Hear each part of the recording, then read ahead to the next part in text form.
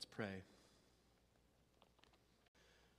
Lord, we have just asked you in song, as we prayed in song, to open up our eyes and show us yourself.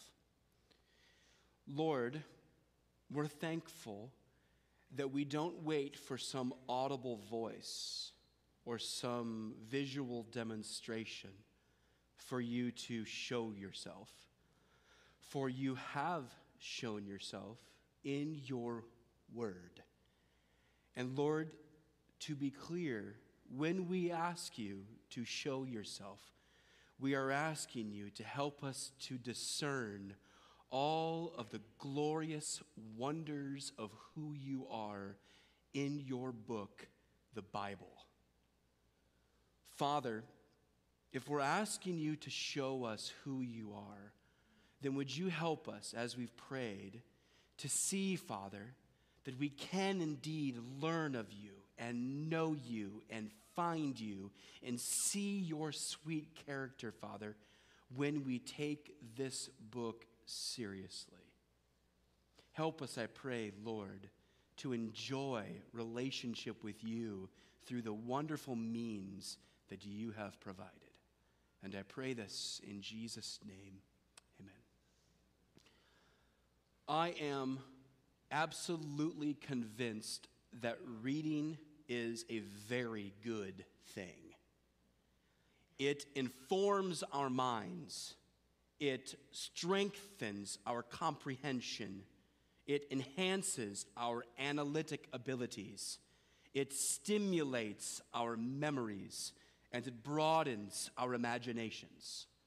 I cannot commend reading to you enough.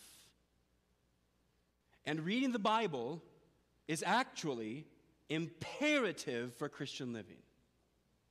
God gave us his word in a book, 66 books to be precise.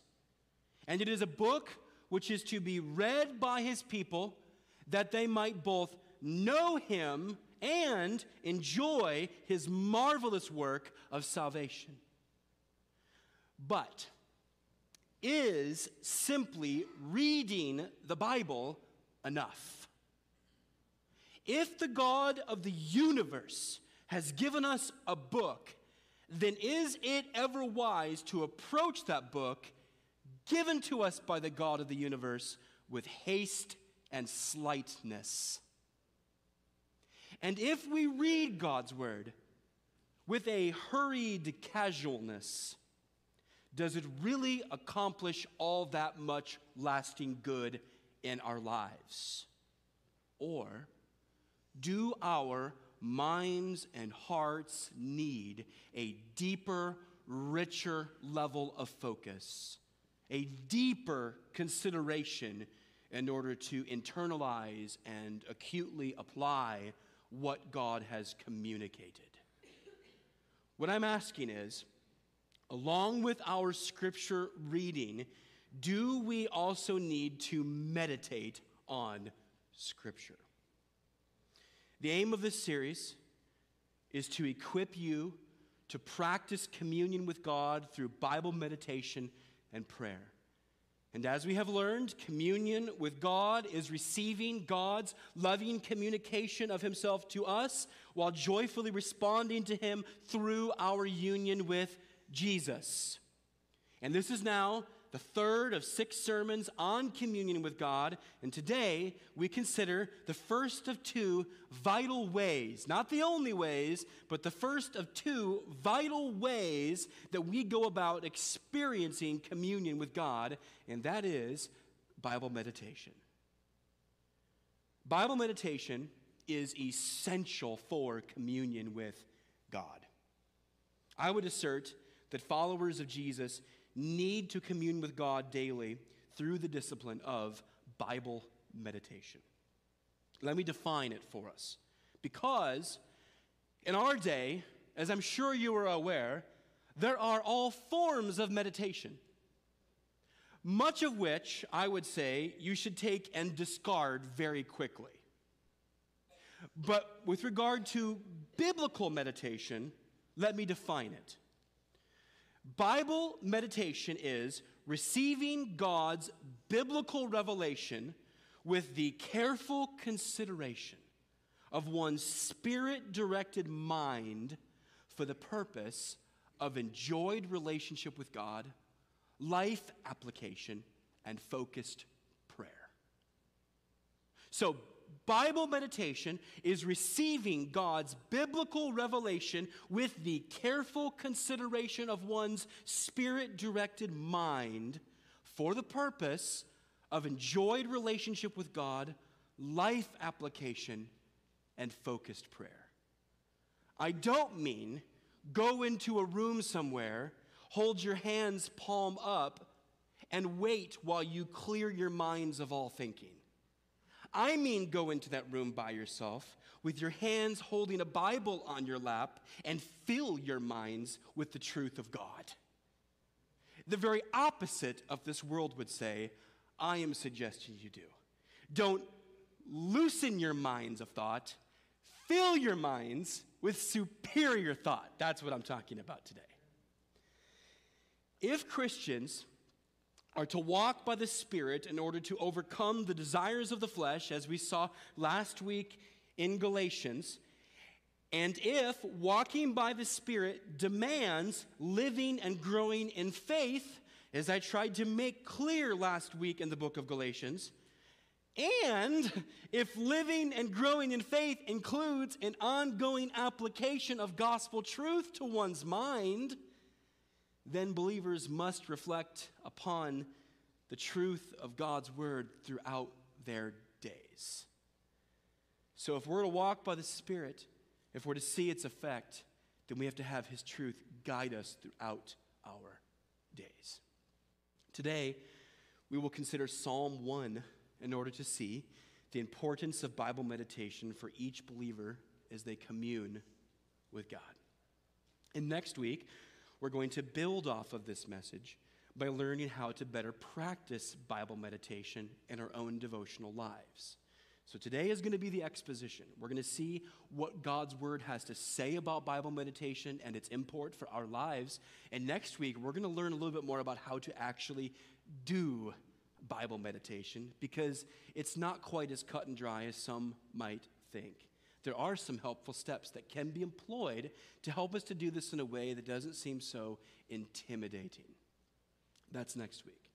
But Psalm chapter 1, this is the very first psalm of 150 psalms. It's the first psalm in the Psalter, and it's what one commentator calls a faithful doorkeeper confronting those who would be in the congregation of the righteous.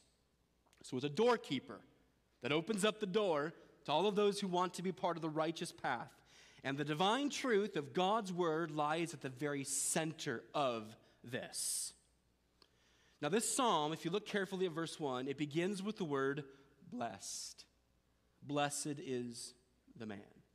Though perhaps more helpfully, the word could be translated as happy, which best communicates the psalmist's intention here. Happy is the man, or happy is the woman. This word blessed, it refers to the joy, the happiness, the delight that comes from a life that is lived in fellowship with God. This world tells us that delight and joy and happiness come apart from God. God says no, happiness, joy, and delight come from a fellowship with him. And understand, my friends, this joy is far more than a fleeting feeling, which would make it highly susceptible to the ups and downs of life. This isn't that momentary euphoria that we sometimes get when we get the new item that we've purchased or when the baby arrives. This is not the momentary thing. This is a lasting type of a joy. This joy is a state of blessed peace, which is connected to the Lord's affectionate relationship with his people. In fact, this blessedness is vitally connected to the Lord's intimate knowledge of his people. Look at verse 6, how he ends out this psalm. He says, "The Lord knows the way of the righteous, but the way of the wicked will perish." God's knowledge of his people goes beyond mere information about them, because in contrast to the wicked, it actually includes a genuine concern for them and even an identification with them.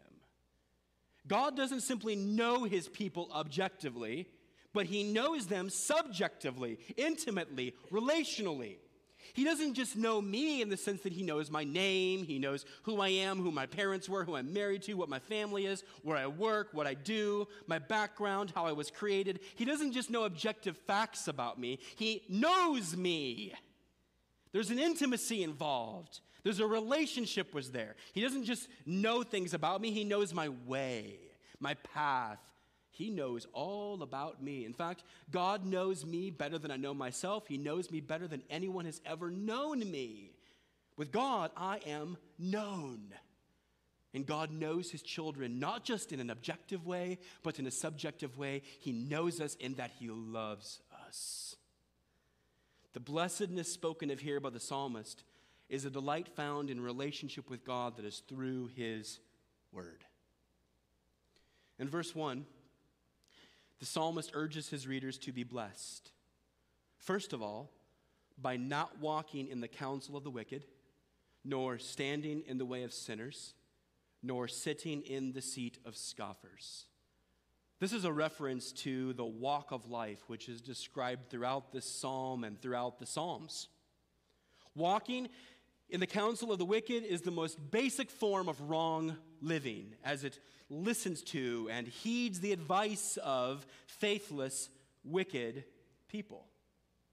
And worse than this, worse than walking, is standing in the way of sinners, where one goes further than simply heeding the sinful advice of others and actually becomes firm in position, entrenched in a sinful way of living. Not just hearing it and doing it, but becoming strong in it, entrenched in it, standing in it.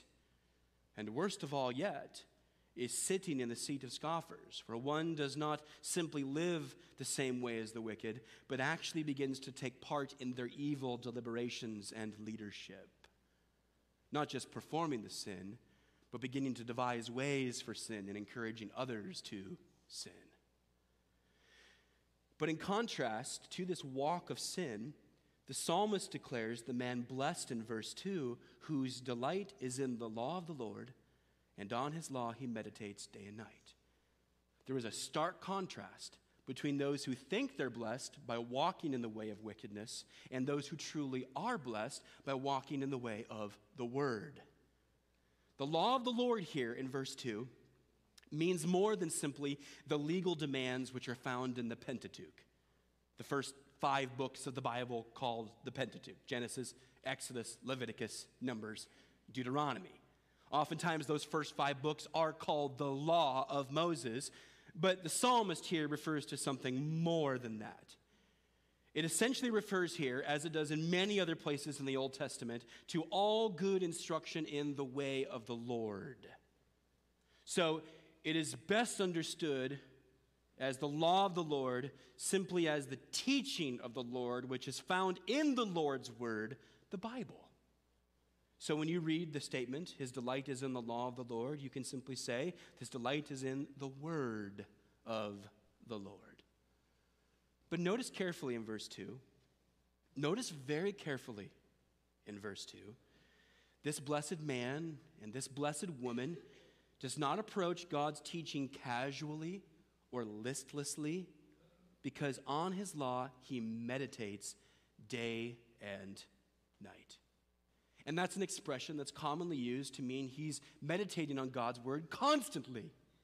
He hears it, he consumes it, it's in his mind, it fills his heart, he walks through his day and it's there. God's word is there in his mind as he goes through life. Morning to evening, God's word is saturating his day. This approach to God's word is marked by a deeper reflection upon it that grows out of a delight for it and a desire to know it and to follow it. It is not an approach to God's word that reads a little bit for 10 minutes in the morning, forgets it, and goes on and do all the things you really want to do. This is the approach to God's word that takes it, consumes it, ingests it, processes it, applies it, and it sticks with that man or that woman throughout the day because they love it and they know its value. This is not a simple reading of God's word. This is the ingesting of God's word. It's the consumption of it. I fear we live in a day when American Christianity are really big into saying how important God's word is when very few actually ingest it and process it and live in light of it and have it drive their days. Sidney Greidanus, who is an Old Testament scholar and teacher that I trust and appreciate, he gives a helpful explanation of this word meditate. He writes, the word translated as meditate is literally to recite aloud or to murmur. In those days, people did not read silently as we do today. They read aloud.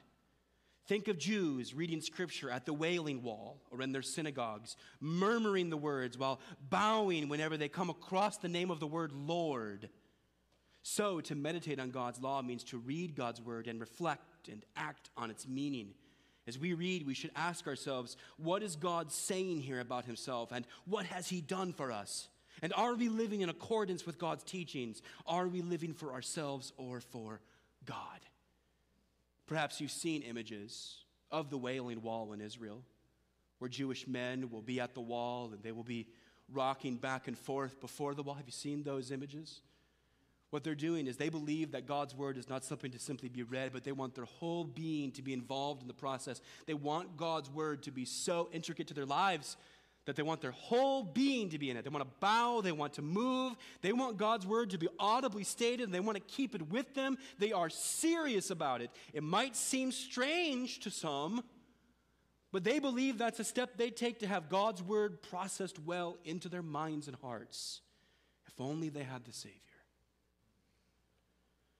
Well, the blessed or joyful, happy, delighted man or woman finds delights in the teachings of God in Scripture as they reflect upon it deeply and apply it carefully to their lives. This should convict us. This should convict us. Some would say, don't put conviction upon me, we live under grace.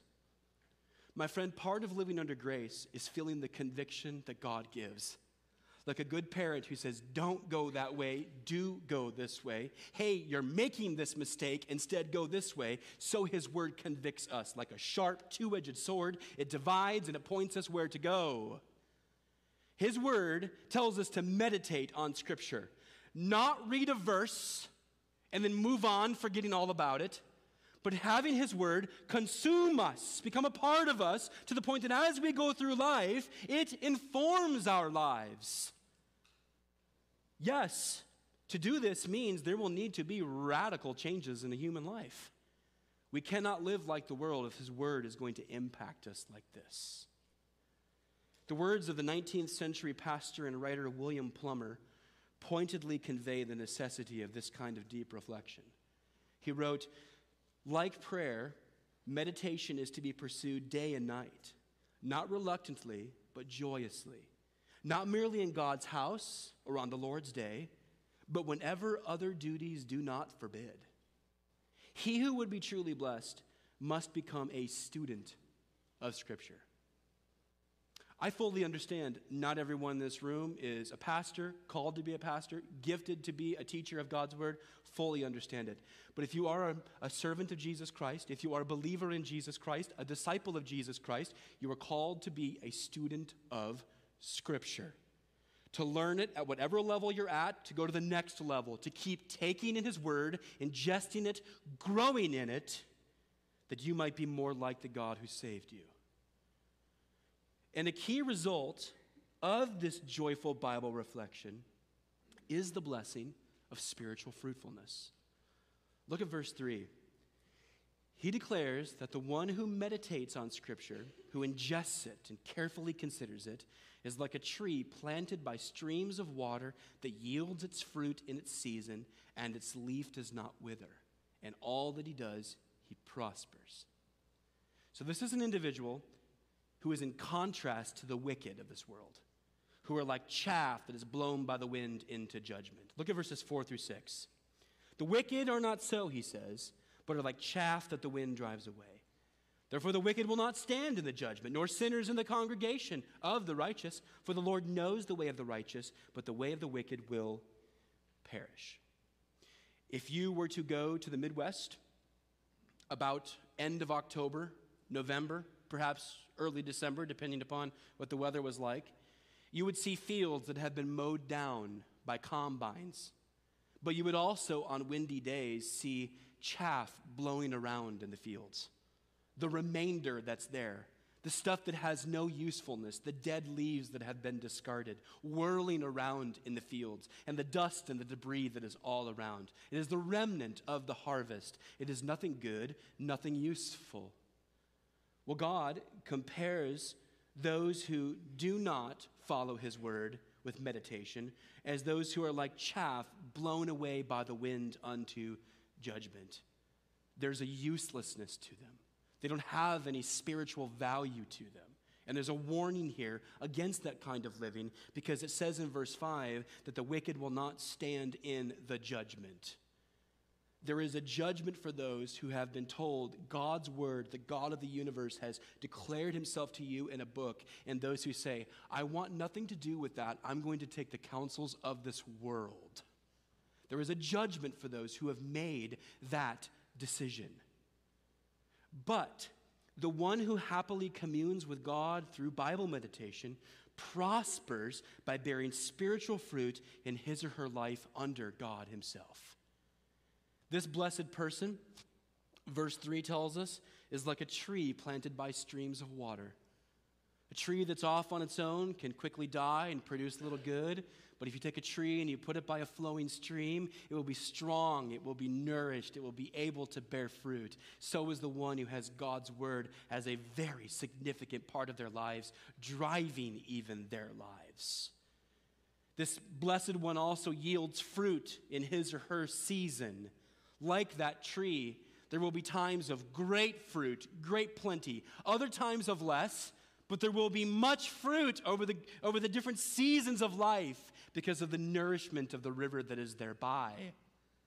And this blessed one's leaf does not wither, and in all that he does, he prospers. Unlike the chaff, this one does not die and become useless. This one becomes strong and prosperous in the sense that this one grows in God-likeness. One commentator writes that this phrase, its fruit in its season, emphasizes both the distinctiveness and the quiet growth of the product. For the tree is no mere channel, piping the water unchanged from one place to another, but a living organism which absorbs it to produce in due course something new and delightful, proper to its kind and its time. And the proper produce of this tree certainly includes the spiritual fruit of maturity before God, just as Paul said last week in Galatians 5, verse 22, that the fruit of the Spirit is love, joy, peace, patience, kindness, goodness, faithfulness, gentleness, self-control. A tree that is planted by God's word, that absorbs in God's word on a constant basis, is a tree that bears that kind of fruit. Christian, do you want to grow in your walk with God? Christian, do you want to grow in holiness? Christian, do you want to learn to resist sin and walk according to God's plan for your life? Christian, you want to begin to love other people and put other people's needs before yourself? Christian, do you want to learn to kill off that sin that has so plagued you from so many years? Do you want to learn to do that? It begins by planting your tree right next to the source of Word of God. Being there, absorbing in His Word, that you might grow thereby. Therefore, it is essential for Christians to commune with God through Bible meditation. As believers take delight in Spirit-guided, careful reflection upon Scripture, they will find strength to reject wicked counsel, resist sinful ways, and avoid scoffing voices. How can you have the discernment to know what are those wicked voices? Take your tree and plant it by this stream of water, and you will be able to discern what are those wicked voices and be able to resist them.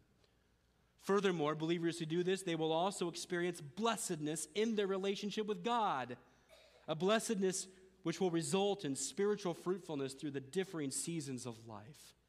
You will know what it is to walk with God and the joy of that and be able to see his work in your life. My friends, this comes with effort. God saves us by grace alone. He opens up our eyes, causing us to believe. And then throughout our Christian lives, we continue to believe as we exert ourselves in his word, in prayer, with his people, that we might grow thereby. Sanctification is a process that includes the efforts of God's people. Justification includes no efforts on the part of God's people. We believe and receive and we're forgiven. Sanctification includes our efforts to press into his word that we might grow thereby. And knowing him in this way, we begin to experience such fruit. So let's apply what we've seen here with three certainties. Three certainties. Certainty number one, there are only two ways to live on this earth. There are only two ways to live on this earth. The first way is to follow the counsel of the wicked world. This way is to hear the perspectives of those who reject God's teaching, who decide to emulate their words and their actions, and then eventually oppose any word that contrasts them. They hear the way of wickedness, they begin to follow the way of wickedness, they become entrenched in wickedness, they begin to promote wickedness. This is the way of most of this world today. And this is the evil way that Jesus warned against. In fact, this is the way that every person takes until they encounter Christ in faith. This was once me, and this was once you. John 3, verse 19 and 20, Jesus says, "This is the judgment. The light has come into the world, and people loved the darkness rather than the light because their works were evil. For everyone who does wicked things hates the light and does not come to the light, lest his work should be exposed." Jesus says people don't come to him, they don't come to his light because they love the darkness.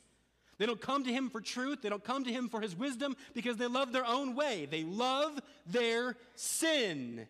They want to walk in the ways of the wicked. They want to stand. They want to listen to the scoffers and become a scoffer. They want that way because all of us are in rebellion against God from birth.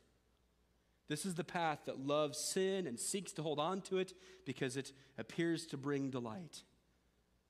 But the end of this way is judgment, as verses 5 and 6 tell us. The wicked will not stand in the judgment, nor sinners in the congregation of the righteous. But at the end of verse 6, it says, the way of the wicked will perish. This is the first way. In most people on this earth, this is the way that they have chosen. But the second way is to follow the counsel of God. This way is to boldly reject the counsel of this world and instead let God's good counsel from God's good word fill the mind, transform the heart, and impact the life from the inside out. It's an approach that says, I need something, someone else to speak into me, to transform me because I'm helpless. When the gospel is understood and realized, you see that God has done that in Jesus Christ. And then from that moment on, there's this constant expression of God, I need you to keep speaking into my life and giving me your wisdom so that I can walk according to your plan and walk according to the path of holiness and joy. This is the way of Jesus. This is the path that he laid out for his disciples. John 8, verse 12, he said, I am the light of the world. Whoever follows me will not walk in darkness, but will have the light of life. You follow Jesus, you have the light of life. This world is wrong when it says that the path to joy is to resist God's word and God himself and his people. It is wrong to say that. It is joyful and right and good to say, I will hear God's word, I will believe God's word, I will follow God's word, and I will do so in the community of his people. The world is wrong and God is right. Let us tell ourselves that daily. The world is wrong and God is right, no matter how strong the voices are that tell us otherwise. And the end result of this way, God's way, is blessedness. For verse 3 says, he's like a tree planted by streams of water that yields fruit. And verse 6 says, the Lord knows the way of the righteous. Not only do we begin to live out fruit in our lives, but we are known by God with an intimate love and a relational connection that far surpasses anything this world can offer. And the entrance point to this superior second way is Jesus himself. Jesus is the all-wise, righteous Savior, the very Word of God, who laid down his life for sinners that they might be freed from the foolish first path and instead might walk according to his light. He shed his blood so that rebels could be forgiven and then be known by God in an intimate way, that they might walk with him and actually hear his word and read his word and discern it and apply it and be changed by it. He laid down his life so that the lives of his people might be transformed.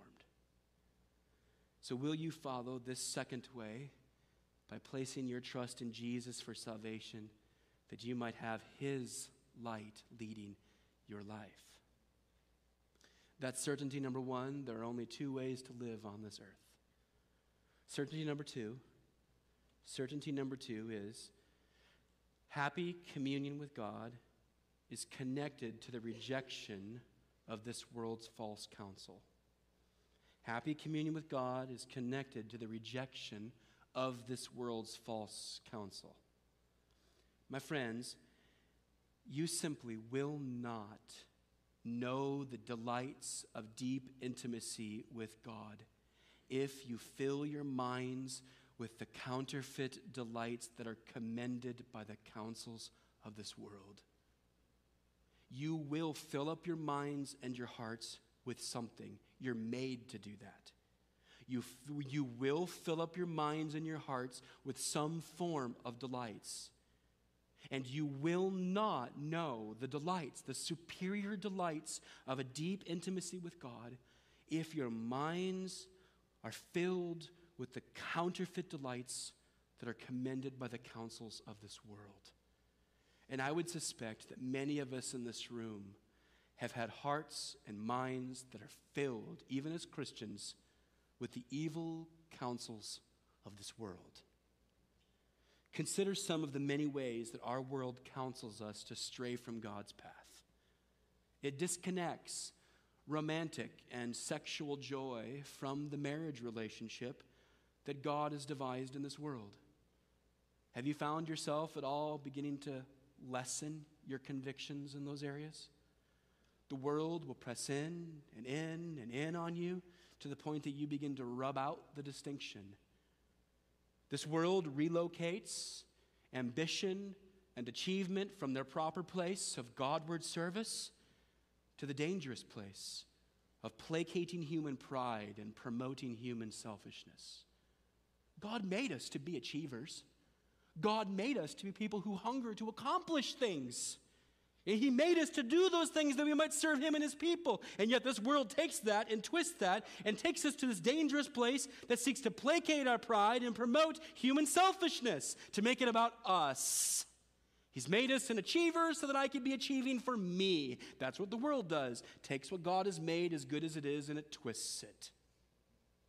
This world, it transforms time and money and entertainment from being useful tools in the service and enjoyment of God to being ultimate ends, whereby people seek their highest delights apart from God. How could we ever hear a message like this and think that Bible meditation is valuable when our minds and our hearts are so filled up by the time and the money and the entertainment and the sex and the pornography and the quest for achievement that so occupies our days? How could we ever value Bible meditation when the counsels of this world are filling up our ears? Whenever God points us in one direction, this world finds a way to point to another. And if we follow such counsel, we will not enjoy the far greater blessedness that God has provided. We will miss out on something so much better. If you think that this book is boring, you're wrong. If you think this book is hard, you're right. But if you think this book is stale or unhelpful or unimportant, you are wrong. I say that in love because I battle that. There are times when I go to his word and I just think, I just don't know. I'm just not grasping this. I'm not sure what importance it has. I'm not sure what value it has. I don't want to watch it today. I'd rather just sit and watch baseball. Why am I going to open up this book?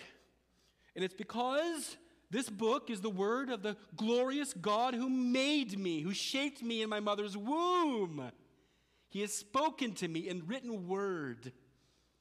And I can attest that in those times where the world has seemed far and God's word has been near, the delight I've experienced has been the fullest delight I've ever known on this earth. And oh, I wish the battle wasn't so strong with this world. Oh, I wish my delight might be more full. Oh, but let me never sacrifice his word and the relationship that is found in it for the things of this world and give up. If we follow such counsel, we will not enjoy the far greater blessedness that God has provided. We will miss out on something that is better. Instead, we must fight. We must fight for joy by constantly, vigilantly rejecting the false messaging that assaults our ears and our eyes every day. As the Apostle Paul said in Romans chapter 12, verse 1, do not be conformed to this world, but be transformed by the renewal of your mind. Don't be conformed to this world. Don't look like the world. That's what he's saying. Don't have your life become like the world. Instead, have your mind, with all of its brokenness, all of its problems, have your mind be transformed. How does the human mind, the Christian mind, become transformed? By having our minds saturated with the mind of God found in his word. That's how. There's no voice that speaks in the middle of the night. It is God's word in a book that's found throughout the day. Brothers and sisters, who is conforming you? Is it the Lord and his word, or is it the world? You will not know the better joys of God's blessed fellowship if your answer is the world. That's certainty number 2. Last certainty, number 3. Happy communion with God is connected to meditation upon his good counsel. Christian, you will know the delights of deep intimacy with God if your minds are absorbed by the teachings, truths, and promises of his word. You will know, Christian, the delights of deep intimacy with God if your minds are absorbed by the teachings, truths, and promises of his word. God tells us so in verse 2. His delight is in the law of the Lord, and on his law he meditates day and night.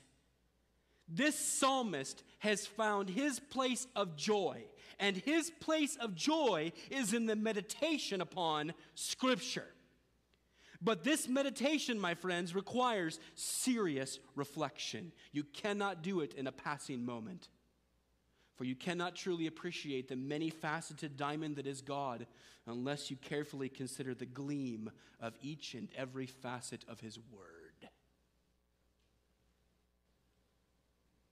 Therefore, I'm convinced that we must get very busy at 2 things. That we must get very busy at 2 things. Number 1, we must get very busy or be very serious about slowing life down with its many distractions from God. It is true that we are a busy people. That's not a good thing. That is an indictment upon us.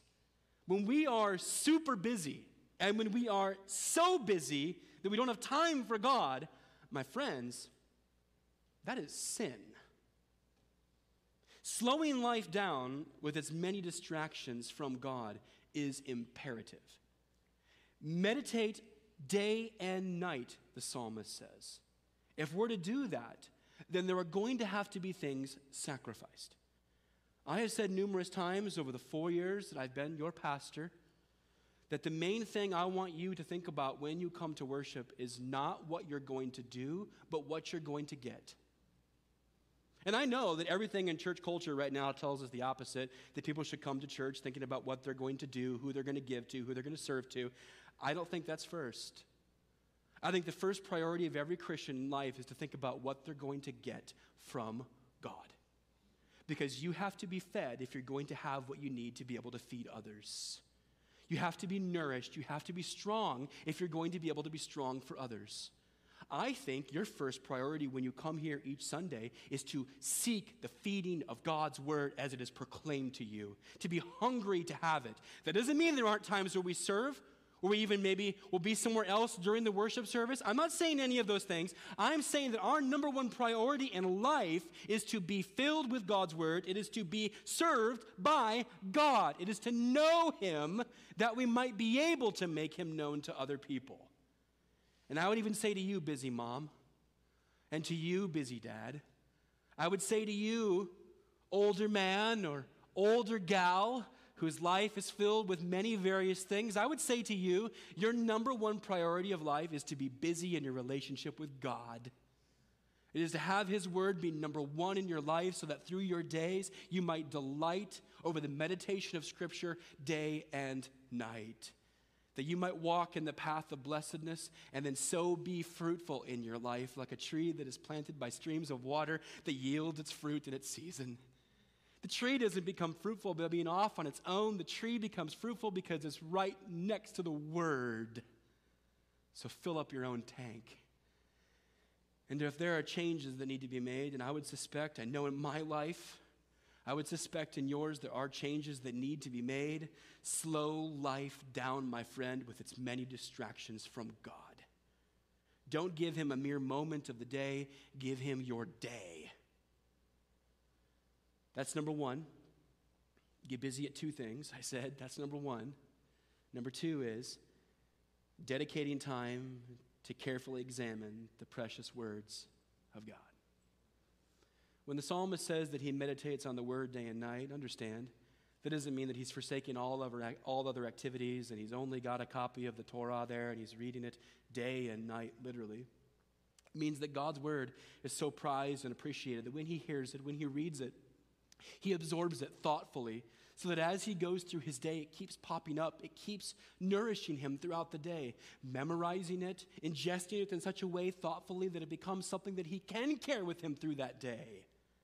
So, dedicate the time in your day, whether it's in the morning when you first rise or at night before, as everyone else goes to bed and before you lay down your head to rest, or at midday, wherever you can carve out time, precious time, guarded time, where you can carefully examine the precious words of the Bible.